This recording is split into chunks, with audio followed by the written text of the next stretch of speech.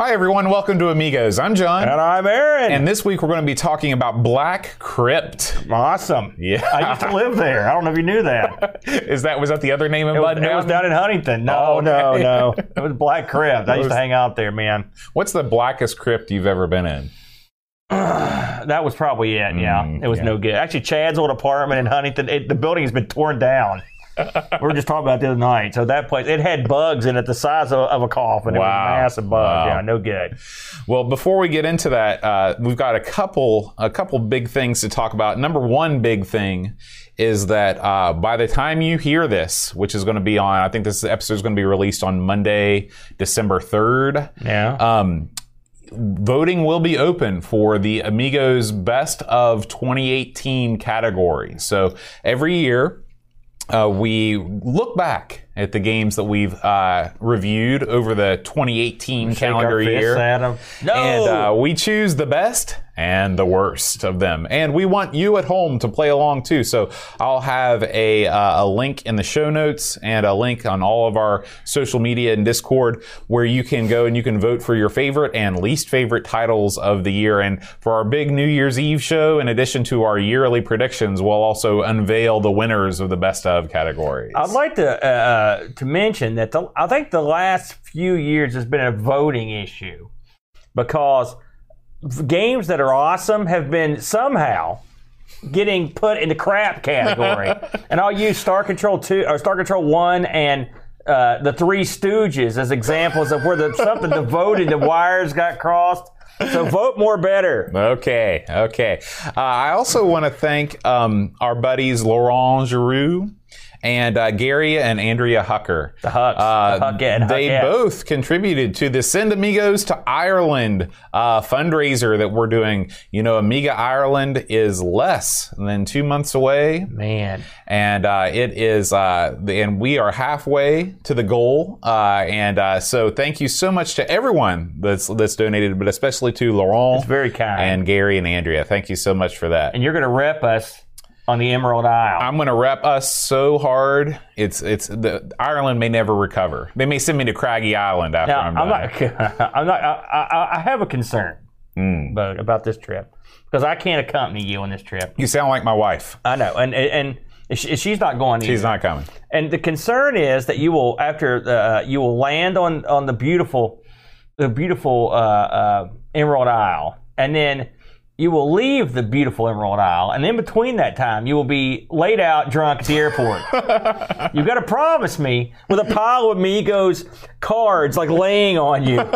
You know, please promise me that this will not end up in a horrible drunken I lushy promise affair. I will not start drinking until I reach the site of Amiga Ireland. Fair then enough. all bets are off. That's all you can ask. All right, Aaron, it's time. I hear the train a-coming. Get on board, Lil Chilton. It's the gamble train. Little Chilton? Good God. What's it rolling into the station with this week, Aaron? Well, the gamble train, it's only about 3 cars deep this week, folks. But don't worry. Our website somehow attached 20 more cars to that train. So it was not a huge news week, but with the holidays here, that tends to happen. However, there was some interesting news. So first off, let's talk about the legend, the man himself, the Dream Catcher. The gangster from Manchester. He's the gangster from Manchester. You can't make it work, though, can you? I saw a headline for this article, and I turned off the computer and walked away. Entitled, "I thought by now you'd realize there ain't no way to hide your lying eyes." And this is his look at the Lion King, the game. Now, we just talked about Aladdin a while back. This is another Disney property. Now, you know, I've not seen this one either. You know, You've never seen the Lion King? I've never seen the Lion Wow. King. Have you seen other Lion movies? I have. Because you made it sound like I've seen The Lion, the Witch, and the Wardrobe. I've seen Paper Lions. Is that the football movie? It is. It had Alan Alda in it. I've seen, I'm trying to think about anything else I've seen that had Lion in it. I think that may cover it. Okay. But I've not seen The Lion King. And so the game looks great. I've never really played the game either.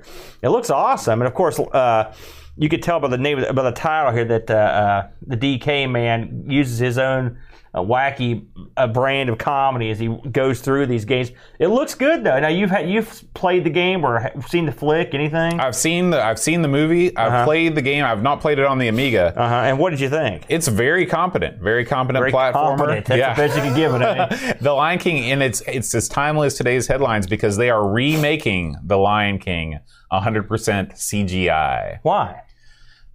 Because it's going to make a buttload of money. Do you know what the top grossing musical is almost every year on Broadway? Is it? It's The Lion King.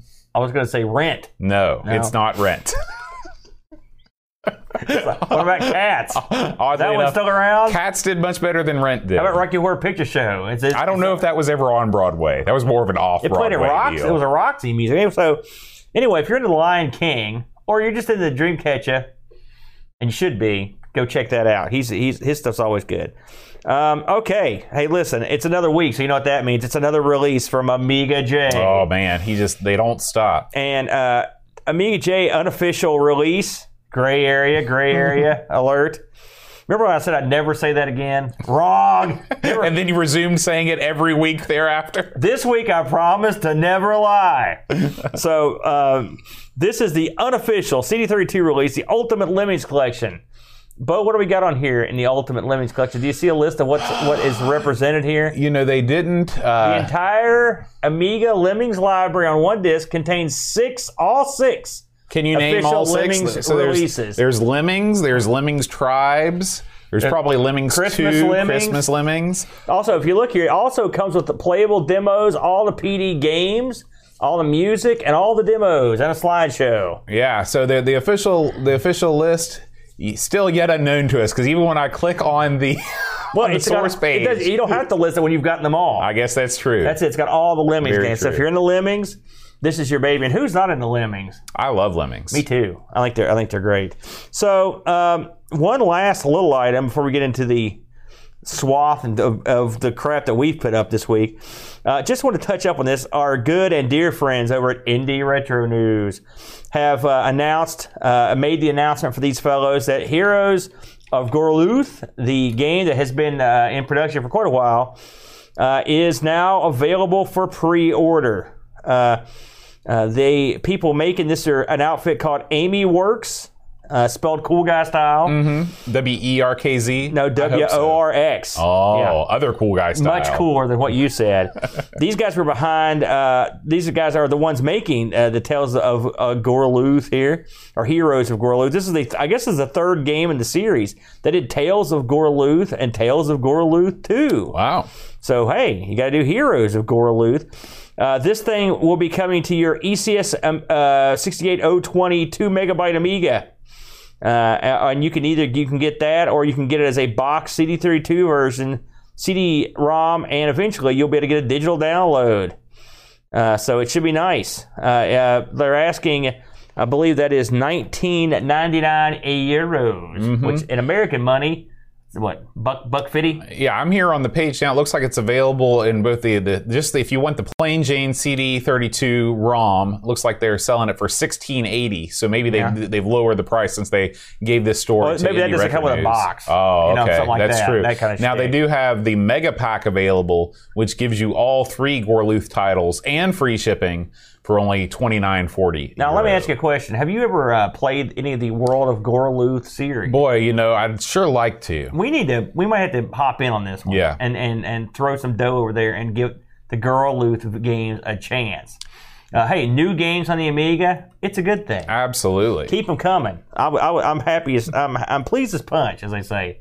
So, Boat, I'm going to throw it over to you to cover the stuff that we've done this week. What do you got? So over the past week, Boats went bonkers. There's been a lot of stuff going on. I had some time off 2 weeks ago, and so I spent almost a full day down in Amigo Studios just playing games and having a blast. It was wonderful. You've been living the dream. Yeah. And so I discovered that I really like making port comparisons. Wow. For a second there, I thought I like to make pornos. What I thought you were that's Amigo Studios North. That's exactly what it's like. I thought I really like to make porn. I was like, comparisons. Oh, thank God. So I've done several for the Amiga versus SNES versions of SimCity you can check out. Screw you, SNES. I've done Amiga versus Mega Drive, Altered Beast. You can check that out. You did this just to spite me, didn't you? Yeah. Damn it. We also released a new Insert Disc 2 where we talk about just a bunch of nonsense. What did we talk about? We talked about the free Xbox 360s deal at GameStop. When that was going on. Do you know anybody that got in on that gig? Oh, yeah. In fact, there were some people that commented on our video. Did you get one? I did not get one because I racked my brain trying to think of a reason I could use one, and I could not find Doorstop, paperweight, yeah. expensive CD player. Even at free, I had to turn it down. Does it come with the additional HD DVD attachment? Oh, if only. Then I'd be on board. And finally, we did this is, I guess, I don't know what we call this, just an extra video. We were talking about the PC Classic. And this is 30 games that we demand must be on the new PC Classic system. So, Aaron, you came up with this list mostly on your own because you're much more of a DOS gamer than I am. And I must say that you came up with some great suggestions. Thank you. I hope that the Mechers of PC Classic take this video to heed. They don't want to get on my bad side. I'll tell you something else. I got a list sent over by our good friend, the Vebke, Graham Vebke, and he had sent me his list of 30. And there was quite a bit of similarity, but he picked out some that I really liked, and his list was awesome. So if you have a list that you'd like to submit, I'd love to see it. Give them the email, Bode. The email is john@amigospodcast.com. Let us know. Hit us up. Yeah, or even if it's not 30, it's like 10 or 5 or your favorite game. I love to hear that stuff, and we'll and don't be afraid to just leave a comment on the YouTube video too. Yeah. Fire it up. That way everyone can see it. I had a lot of fun looking through the old DOS games. Like I said, I did play a lot of DOS games, but that's what I had. It's not like, what really spurred us on to making that, which is because I felt bad that people were making fun of this little thing. It's ridiculous. Some people grew up playing ColecoVision, and some people grew up playing Nintendo, and it's okay for everyone to look back nostalgically on the games they played. There's no reason to make fun of them. Right. I mean, heck, if they had a Fairchild Channel F Mini, hey, it's still fun. It's fun for them. So there's nothing wrong with it.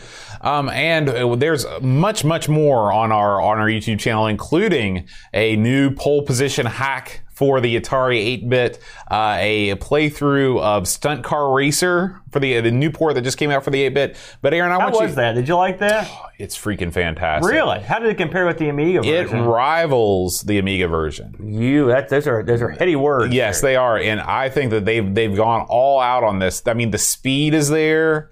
The graphics, I mean, this game was never a real looker to begin with, which helps it in the realm of the Atari. I'm guessing they got that extra speed by using the same background and foreground graphics on the track. Yeah, absolutely. It's not going to... I'll tell you, aside from that, it looks very similar, doesn't it? I mean, it's running very similar, too. And all of the screens are there. It's all the stuff that you expect. It looks very good. Yeah. So definitely check that out if you're a fan of Stunt Car Racer or the Atari 8-bit.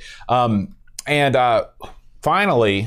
Aaron, why don't you talk about this week's ARG Presents? What did you guys get into this week? Oh, yes. So this week, we took a step out into the unknown. And this is actually one of the few weeks where Brent had a lot more knowledge about these things than I did. We did a show on the Game & Watch, the Nintendo Game & Watch. And we had a lot of fun. This week, since the Game & Watch games are a little simple, we picked 2 games each, total of 4. And just had fun with it. Brent really... knocks it out of the park. He picks a couple really unusual titles. I picked a couple more conventional titles. And we just sat down and had a lot of fun with it. We had a real good show. We really enjoyed it. Coming up the next go-around, we're going to be doing games on the beloved Sega 32X. I can't wait. And we've picked a couple doozies, I think. And so we'll have a lot of fun with that. And again, I actually have a 32X. I'm going to drag it out and throw it on the desk there. But we're looking forward to it. But yeah, if you're into Game & Watch or just want to, see what that stuff looked like, some of that stuff, I mean, even by our standards, that's, you probably didn't ever get to play with a Game & Watch in your early days, did you? I've never once played with a Game & Watch ever in my life. Oh, really? When I was in Japan, I'm surprised. I drooled over the Game & Watch selection that they had over at Super Potato. the world's greatest retro gaming store. You know, in wrestling, Super Nintendo would mean you Just a mega punch to the face, right? But they were very expensive. Expensive. I can imagine. Yeah, I loved your Versus videos. They're a lot of fun. I wish there was some way we could compare the Commodore 64 version of Blue Max with the Amiga version, but they didn't make one. Boy, I'm never ever going to get over it. That's a great idea. You might see something like that coming up soon. Yeah. If they made one, we'll just have to wait. They need and see. to make one. We'll have to wait and see. It's kind of like we were talking about Mate One for a second. Mate, they don't need that. I got Mate One from the library with James Earl Jones. Hey, is that a good film? I've never seen it. Really? No. Before we continue, let's talk about this fine beverage here. So yeah, this is the last of the summer wine. This is the last of the great whiskey that Graham Bebke sent over to us. It was probably a year ago. He probably sent it over for Christmas last year. It was great. So this is for you, Graham. There you go. Salud. Thank you. And with that, Aaron, it's time to dive in, dive down, and dive deep. All right. Now, into the Black Crypt. I'm going to tell you, Boat. So this is one of those games that I've heard about for years, but I just never got around to trying.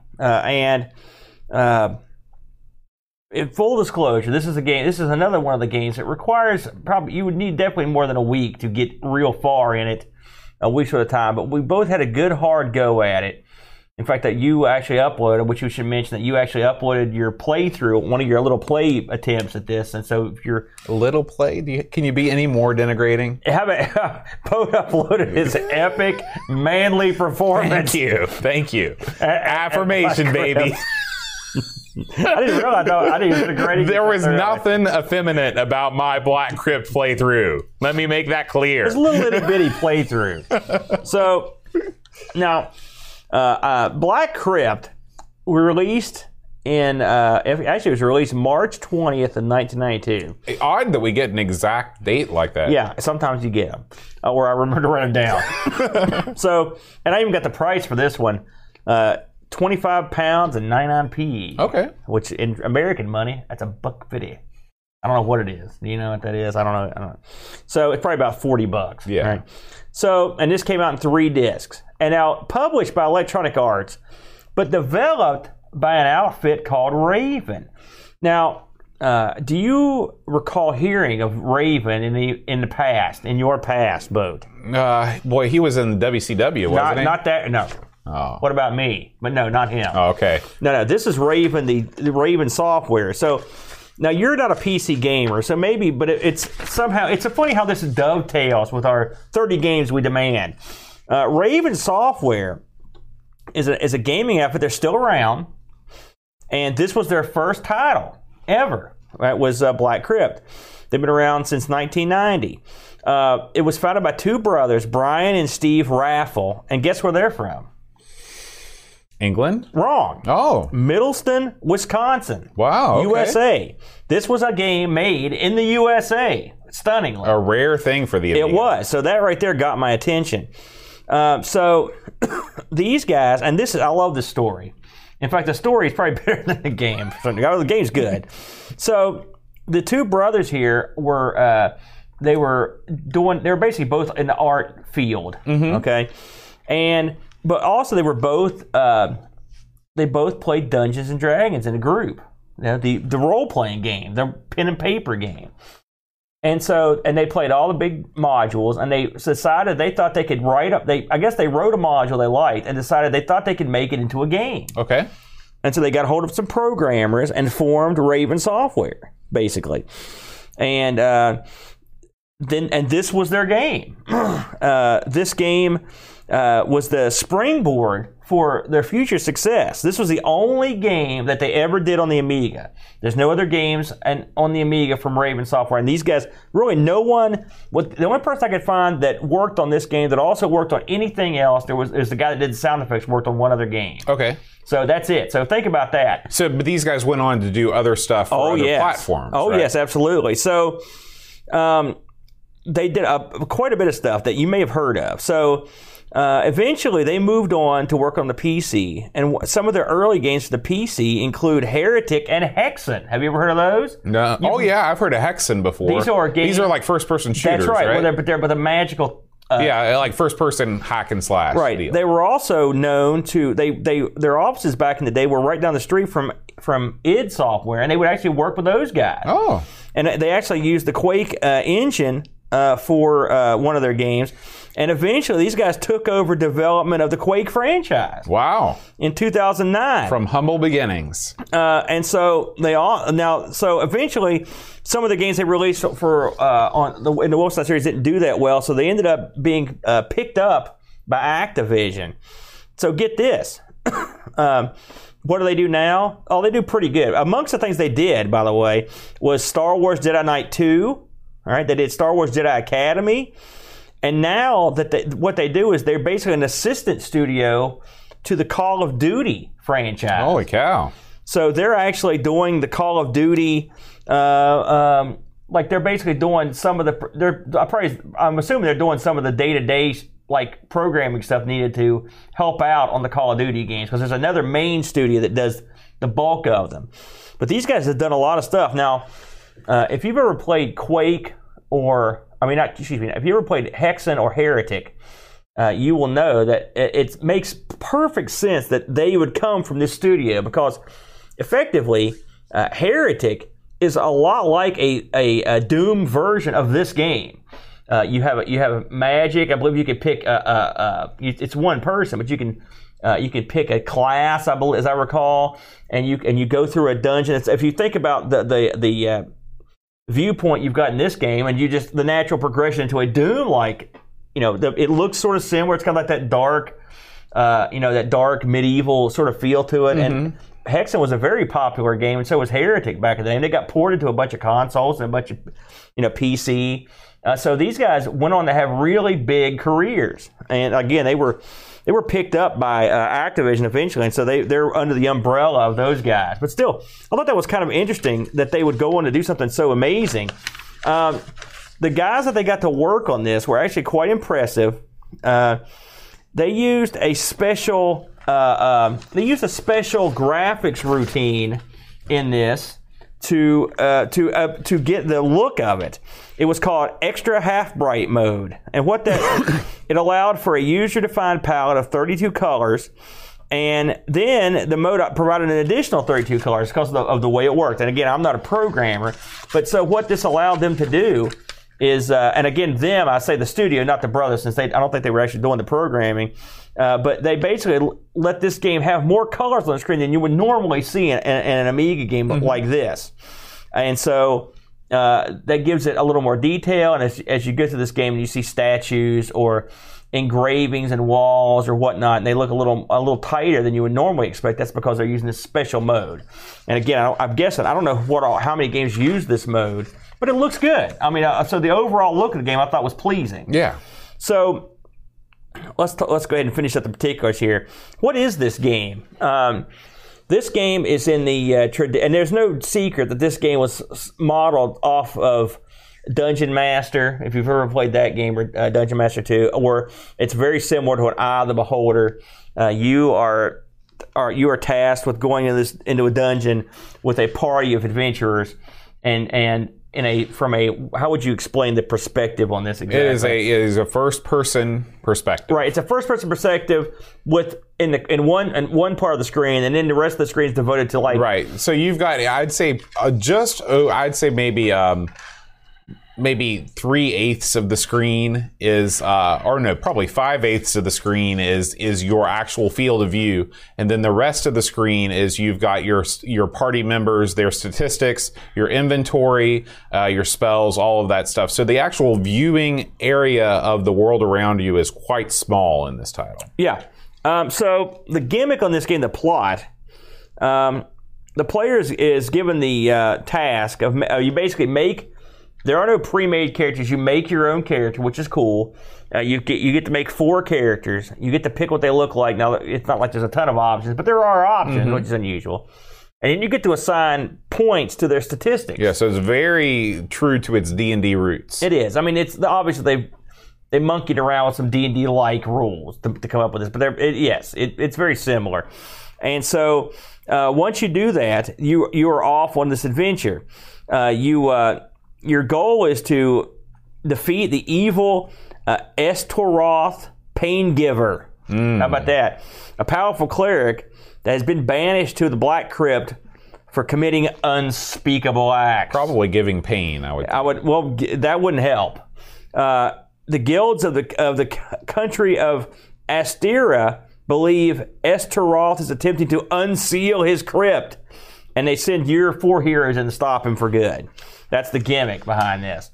So if you're familiar with Eye of the Beholder or Dungeon Master, you'll be right at home here. This is a game with your patented sort of Amiga inventory system for a game like this. You see stuff on the screen, you can drag it down. There are boxes you can drag for your characters, to put all the stuff in there. The combat's interesting in this, in that once you've got your character armed with whatever you choose, and you actually set the marching order and everything, which I like. As you get to the dungeon, when you see a bad guy, you basically click on your character's face, right, and that activates the weapon. And then you swing your weapon, right? Right. If you're using one of the mages, a mage or a magic person, well, then you'll open up a scroll or a spell book and cast. It's actually pretty good. There's a lot going on in terms of inventory management. This is the part where I'm not as good as I should be. You could put there. You literally load up your character with armor, shields, arrows, whatnot. And it's neat the way that they do the equipping too, because you actually see the item in question and you click and you drag it onto your body, or onto a representation of your body. It is neat with a butt, and the butt is you spend a lot of time jacking around. I mean, I spend that's the unending amount of time moving weapons around. And something this game has, you've got 3 stats. You've got hit points. I believe one is food and water. So this is one of those games where you have to eat and drink. All right, I hate that. It's a pain. And so you've got to keep. And so you'll eventually, if you don't have food or water, you'll start dying, and you just have to look for food. And so when you're going, and these dungeons, admittedly, I'll come out and say I only got to the second dungeon, the second level, and they are very tough to get around. Now, does the game feature auto mapping? Yes, it does, with a but.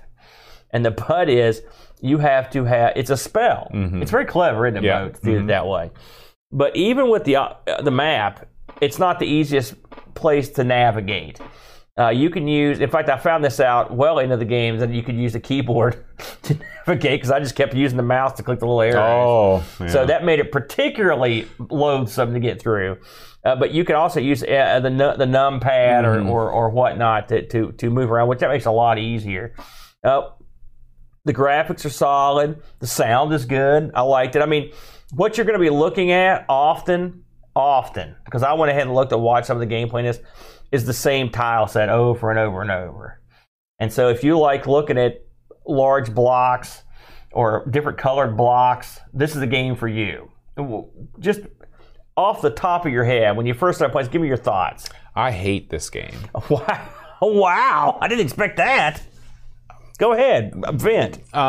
This game, and it's not this game in particular, it's this style of game, where you see about 3 feet in front of you.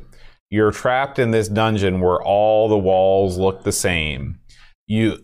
Unless you have auto mapping or you're making your own map on a piece of graph paper. That's what I did. You immediately get lost.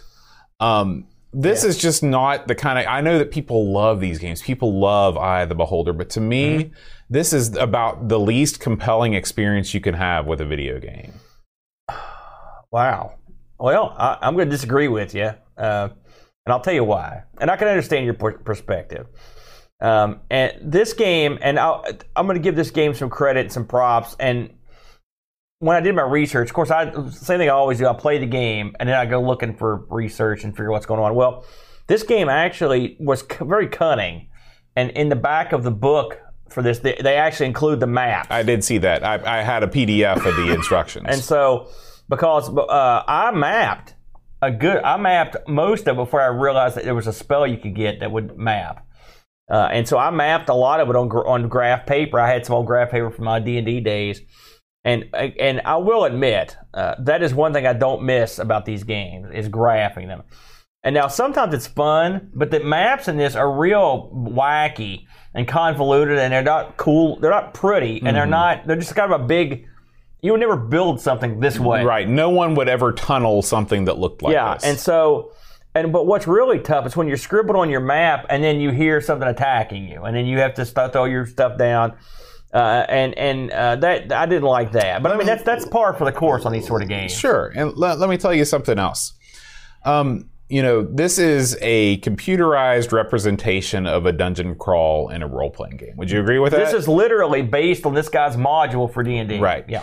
Now, I love role-playing, okay? But a key component to role-playing is social interaction between the game master, the characters, and myself. You get none of that in this game. You get no flavor text in the game telling you stuff. You can read what's in the book. Well, you can read. There are runes and stuff and riddles you can read on the wall. Okay, yeah, there is some of that stuff, but you don't. Your characters don't interact with each other, and I realize that's par for the course in these games. But to me, if you're going to make role playing, to me, half of the fun of role playing, no. 90% of the fun of role-playing is why you're going through the dungeon and you're beating the baddies is sticking it to the guy that rolled a 1, or rejoicing when you crit or whatever. And you get none of that. You get none of that emotion in this game. It's just, it strikes me as very cold and very sort of, sterile in a way. What games do give you that in video game format? Well, I don't think that, that's why I don't like this genre. That's why I don't like let's turn a role-playing game, like a traditional role-playing game, into a video game. I don't think that's good. That's not something that I enjoy playing. Let's turn back the clock for a minute so I can make a point. All right. This game came out in, I think it was 92, okay, when D&D was real hot still. And when you were at home and you had no one to play with, this game was a pleasant alternative to nothing. I would rather read a fantasy novel. Well, it's not the same. This game lets you advance characters. They level up. You make decisions on marching orders. You literally make the character. You name the character. So you have an investment in the characters as much as you would in I can't think of any of these games where it's more in depth. I mean, this is a point in history where it's not like it's not like there are any games where all the characters in your party were interacting or anything. That wasn't part of the game. Hired Guns, there was interaction between the characters. Well, I mean, I'm just saying that's a whole different type of game. Not really, though. Not really. This game, this is your straight up, and part of this thing is you've got to understand. I know the sameness of the levels, and I'll give you that. And I mentioned it myself, but this sort of travel in a game was fairly new. It wasn't, though. It was quite impressive. Look at Wizardry. Wizardry came out in like 1982. But this looks a lot better than Wizardry. This plays better. This plays a lot better than that. This game, I thought the systems were, as much as I complain about the inventory, I thought they did a pretty good job of making it fairly simple to get to use. Yeah, I mean, that's true. I think clicking on your character to fight was okay. Mm-hmm. I mean, these combats are in real time. It's not like your Final Fantasy or something where you sit back and you've got turn-based. Right. How many games back in these days had any sort of mapping feature at all? I thought that was pretty nice. For a game in this genre, I think that there were a lot of great features that they did to streamline things and to make things easier for the player. I wrote down what they had, this little stuff it shipped with. This is on the box, okay? You've got, the half-bright colors, which graphically I think it looks good. Digitized sound effects and music. I think the music's good when you hear it. When did you hear the music? The opening screen is awesome. Okay, because after that, I didn't hear a whole lot. It says here, intelligent monsters. Each creature will charge, flee, and even ambush your party. That's true. It is true. They did ambush me. They did charge me, and they also fleed. Auto mapping, 20 levels, right? 50 spells and spell effects. There were a ton. Plus, they had the mundane stuff in there that I like. They've got your dispel and read magics and stuff like that you can use. That made it feel, I mean, it made every member of your party useful. You had your magic user, your cleric, they were healing. And I like that. I like the angle that took. I mean, it's cool to have the spells. So the spells work cool. You can use them right away on the first level. You find stuff you can use them on. So you get your feet wet and the whole spell. You find lots of scrolls and whatnot. So I like that. It only appeared on the Amiga, so this is an Amiga exclusive, which is cool. And you've got, like I said, you've got an underwater level, which was pretty unheard of back in the day for this sort of game. I thought it looked good. I thought it played good. I think I could get over everything about this game if it wasn't for the perspective. I think to me that's if this game were a sort of Fargo type, top-down roguelike sort of thing, I would be much more apt to enjoy it. I just can't get over not being able to see more than a couple feet in front of you and constantly feeling like you're turning around lost because every screen looks exactly the same. This sounds like Micro Machines. It's about my same problem with that. You only see a few feet in front of you. Mm. Now, I understand what you mean. It's technical limitations of the era. Sure. If you want to make a first-person game at this time, this is what you'd have to do. And I don't think this game has the sound. I will say, when I compare this to like Eye of the Beholder 1, which I'm going to, I think Eye of the Beholder 1 probably looks not quite as nice, but the sound I think is a lot better. I think that's what Eye of the Beholder's strong suits. I think party inventory use in this is a lot easier than it is in that. So, I mean, they're very comparable. I know in the second level of this, there was a creature I couldn't kill. Well, I found out you need a special weapon to kill him, which that I didn't know about. But the creatures in this the ones I saw, and then I watched some video to kind of brush up, they look cool. They're interesting. Sure. The visual effects on the screen for like magical barriers and spells and stuff look nice. Mm-hmm. I can understand. Listen, these games aren't for everyone, and I fall in and out of love with them myself, to be honest with you. But I think, as far as this genre of game goes, that this is an excellent example. It's not reinventing the wheel. Mm-hmm. It has definitely taken its lead from the original Dungeon Master, which I doubt you've played, but it was a pretty famous game. It's on multiple systems.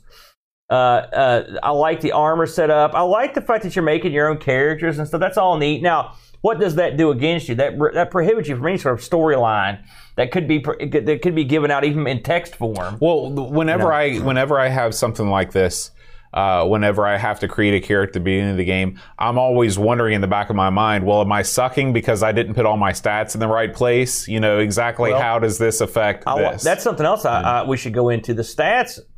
I believe you have quite a few points to throw around. Yeah, you've got 20 points, I think. And I love games that let you tweak your stats because there's a replay value there. Mm-hmm. And plus, it's fun to have a character that has a flaw, for example. Sure. And I do it in D&D almost every time I play. I have a guy who's got one real low stat because it gives a little flavor. Yeah. One thing I liked about it is since I got to go in and pick my players' look and their name, is it helped me remember what they do because it's not really visually shown at a glance. Sure. And so it helped me because I could associate somebody with I used to do that with role-playing games. I did that with Final Fantasy. I'd name my fighter. Well, I named my characters D&D characters I had of that class. Okay. And that's how I remember. Did you have any K-Bar?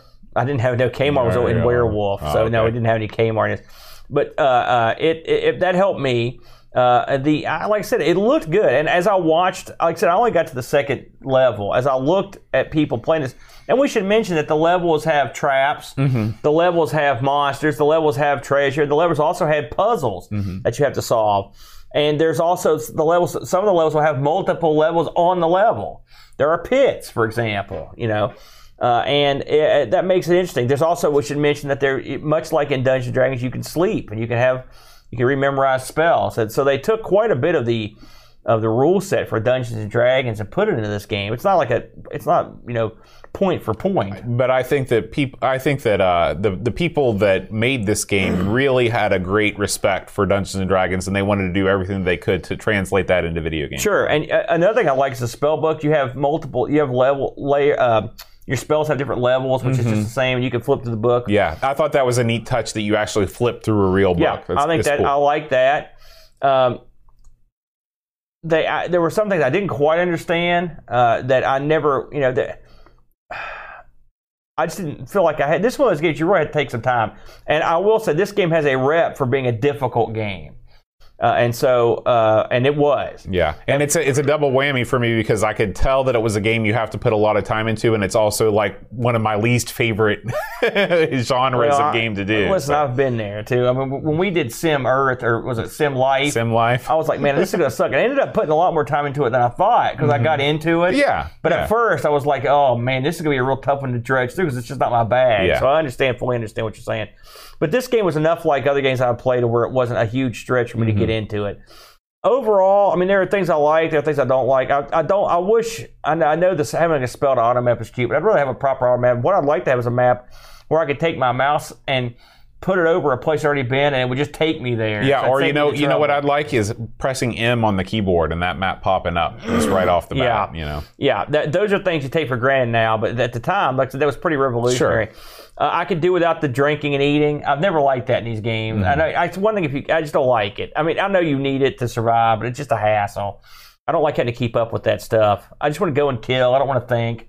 I want basically this. I want this, but I want Gauntlet. You just go around and crush things. And they're like, Elf needs food badly. I just run over some food. And I don't have to actually think about it.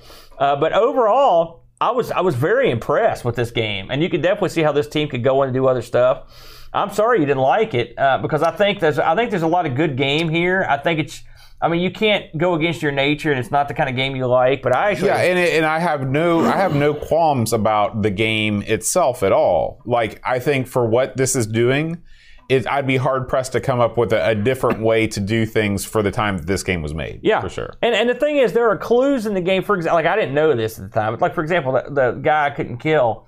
I looked it up. And there's a scroll. It says it sort of tells you what to do, where to go to get what you need.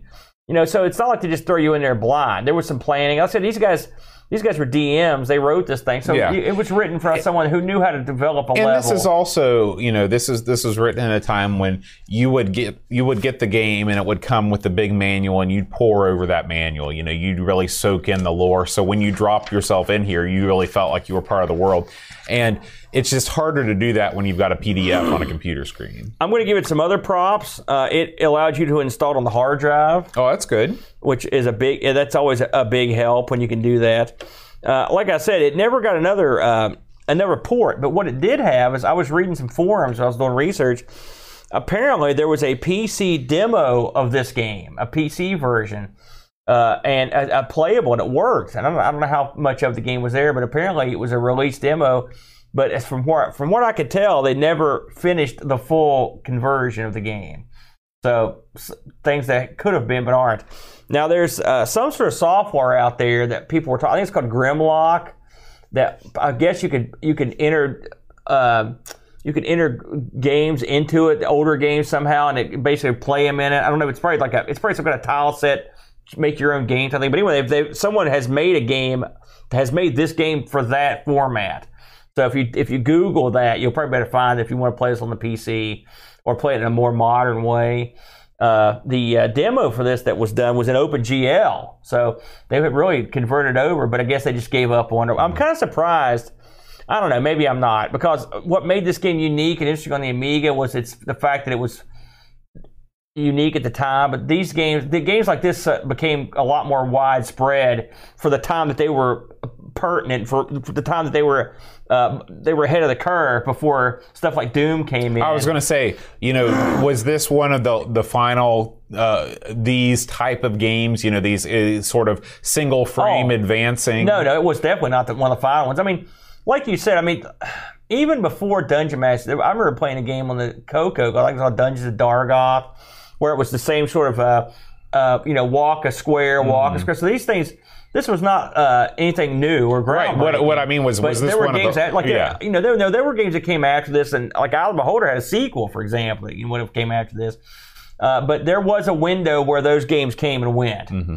And then it's funny, I can picture games like this being in production, and then all of a sudden, here comes like Doom, or even like an Ultima Underworld, where you're just like, oh, well, cancel game, we're boned. This is out, and then you're screwed, So, I looked this thing up. This thing actually got more reviews than any game I've ever seen, ever. This thing they reviewed the hell out of this. I should mention, Black Crypt was nominated for Game of the Year in the Arcade Adventure category and won the Super Accolade Award from Amiga Action Magazine. And it's according to this is regarded as one of the top 100 Amiga games of all time. It got a ton of praise. I'll go down the list here. The Lemon score on this thing, very lofty, very heady area of 8.39, very high score. Amiga Action gave it a 93. Amiga Format gave it a 78. So there were a little bit off the board. Amiga Computer gave it an 85. Amiga Joker 83. A lot of 70s, 80s, and 90s. So this was sort of all over the map.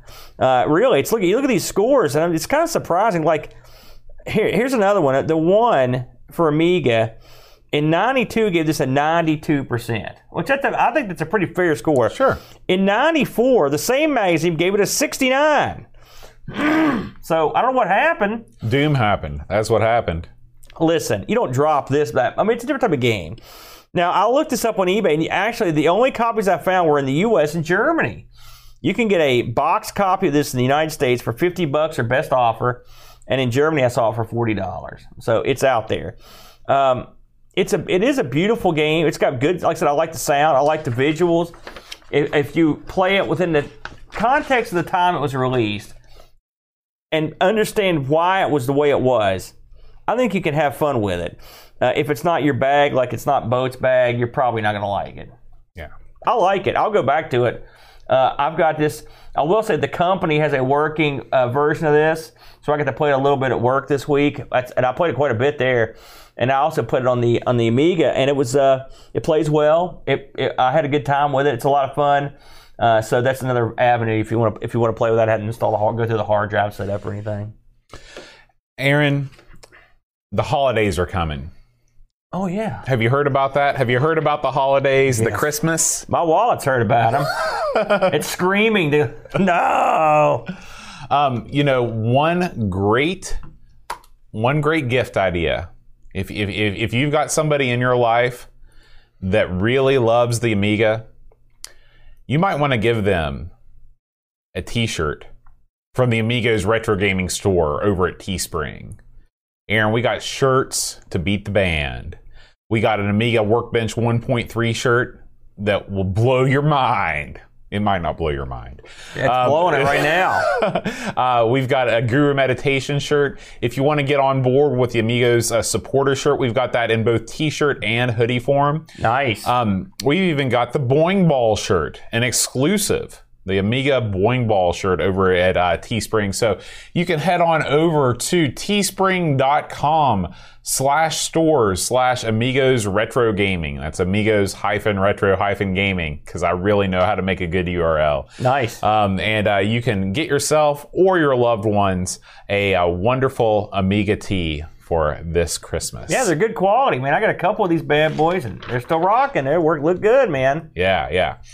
All right, Aaron. Last week, the Patreon Song Challenge. We went a little high class.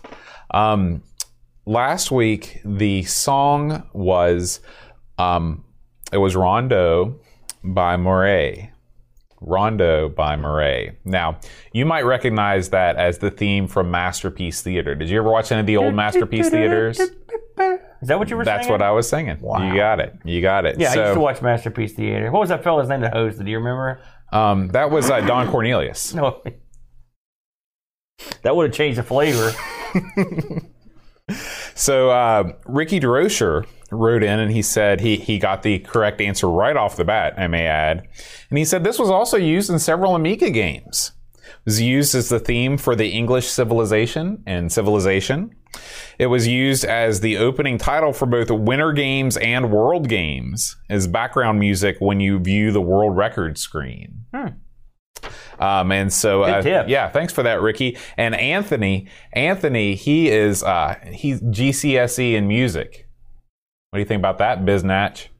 Yeah, pretty good, right? So he knows. You caught me in mid booze. He knows what's up, and after several he knew it was Murray, and he went through every Murray tune in the book until he finally landed on Rondo. Who wouldn't? But in his defense, he said that Masterpiece Theater never aired in Britain because that was our excuse to play their shows here. I see. Yeah. Makes sense. Yeah. So congratulations to both of you guys. That was not an easy tune to get. How old are you, by the way? Masterpiece Theater hasn't been on the air for decades. I am 650 years old. So here we go with the new theme. The new theme. This is the new Amigos theme. If you know the Patreon song for this week, you can send me an email at john@amigospodcast.com, and I will announce you among the winners. So here we go. 1, 2, 3, 4. Tim Drew, Daniel Williams, Robert Edgerton, Simon Rose. That was just the intro. And okay, here's where the verse starts.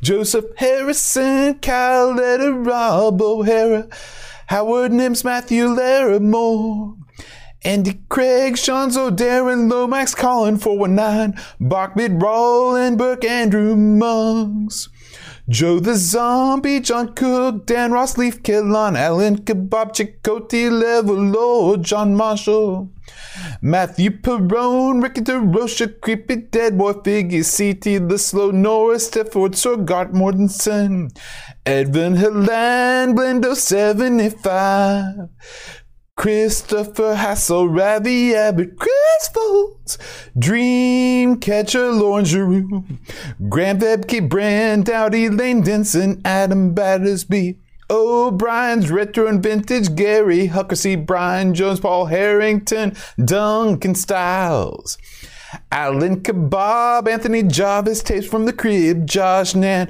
Adam Bradley, Jonas Rouleau, THT, Eric Nelson, Kim, Tommy Humbert, Stad, Daniel Bingston, Brutal Barracuda, Darren Coles, Jason Watts, Pixels of Dawn, and Kjolbjorn Barman. I saw you looking at your watch. Do you disdain the number of people that financially support this show? No. Are you saying that it bores you as I read their names? Got a mole right there. I see. I don't have a watch. I'll keep that in mind when at our next stakeholder meeting. Don't have a watch, you see. I thought that was lovely, Boat. Boat, is it? Yeah, Boat's good. Next week, Aaron, we're going to take a look at an entirely different game, an entirely different genre. Okay. We're going to dive deep, but in a different way. We're going to dive deep into the ocean. All right. Silent Service 2, Aaron. Oh, jeez. Silent Service 2. Okay. Yeah. I've never played the sequel, I have to say, so. We're going to give it a go. As always, you can check out the show. We record live every Friday around 5:30ish, unless we don't. You can join the party over in the YouTube chat, along with Pixels at Dawn, Ricky DeRocher, Edvin Helland, Free Lunch, Yosef Salim, Paul Harrington's over there, Amiga Dude Furia. So Duncan Styles, you can join the party. There's always a lot of action going on in the chat during the show. Amiga Dude Furia. Yeah, that's right. I like that. And as always, make sure that you subscribe to our YouTube channel if you haven't already, and check out all of the long-form articles over at everythingamiga.com. Guys, thanks for watching. We'll see you next week. Until then, adios.